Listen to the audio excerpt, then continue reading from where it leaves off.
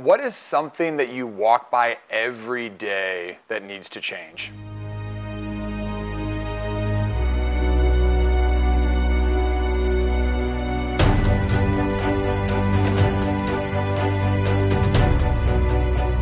Welcome to Rise Up, Father Jonathan Meyer. We are in Luke chapter 16, 19 through 31, and this gospel passage begins with the rich man dressed in purple garments and fine linen, who dined sumptuously each day, and lying at his door was a poor man named Lazarus, covered with sores. He would gladly have eaten the scraps from the rich man's table, and he would walk by him every day and do nothing.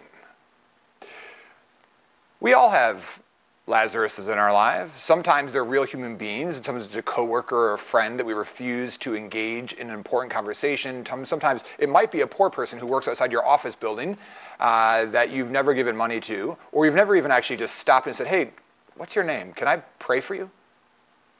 Sometimes it's a pile of things that have been sitting on your steps that you've never taken upstairs. Sometimes it's a pile of things in your garage that you've never gone through that you wanted to go through. Sometimes it's all of the stuff in your basement or in your closet that you want to donate, but you've never done it. We as human beings are creatures of habit. And I often say, if I walk by something twice and don't act upon it, I most likely will then walk by it for months at an end and not do something. Many of you have heard me talk before about the 5-second rule and how it has changed my life and changed the lives of other people as well. But we get into being creatures of habit. And if we don't do something, if we see something that needs to be done, we don't do it, and we just keep walking by it, we're going to just keep walking by it until something changes. And what needs to change is us.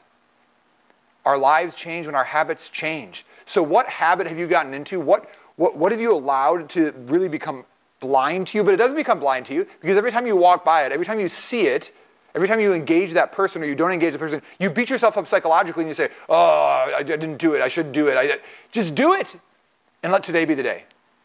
What is it? What needs to be cleaned out, gone through, thrown away, given away? What relationship needs to be delved deeper into? What relationship needs to be begun? That's where God wants you to go. Stop the mediocrity. Stop the monotony. Live. Act. Do not be like this rich man. Be like Jesus. Act. Do. Be. It's amazing. Do it now. Through God's grace, may it be so.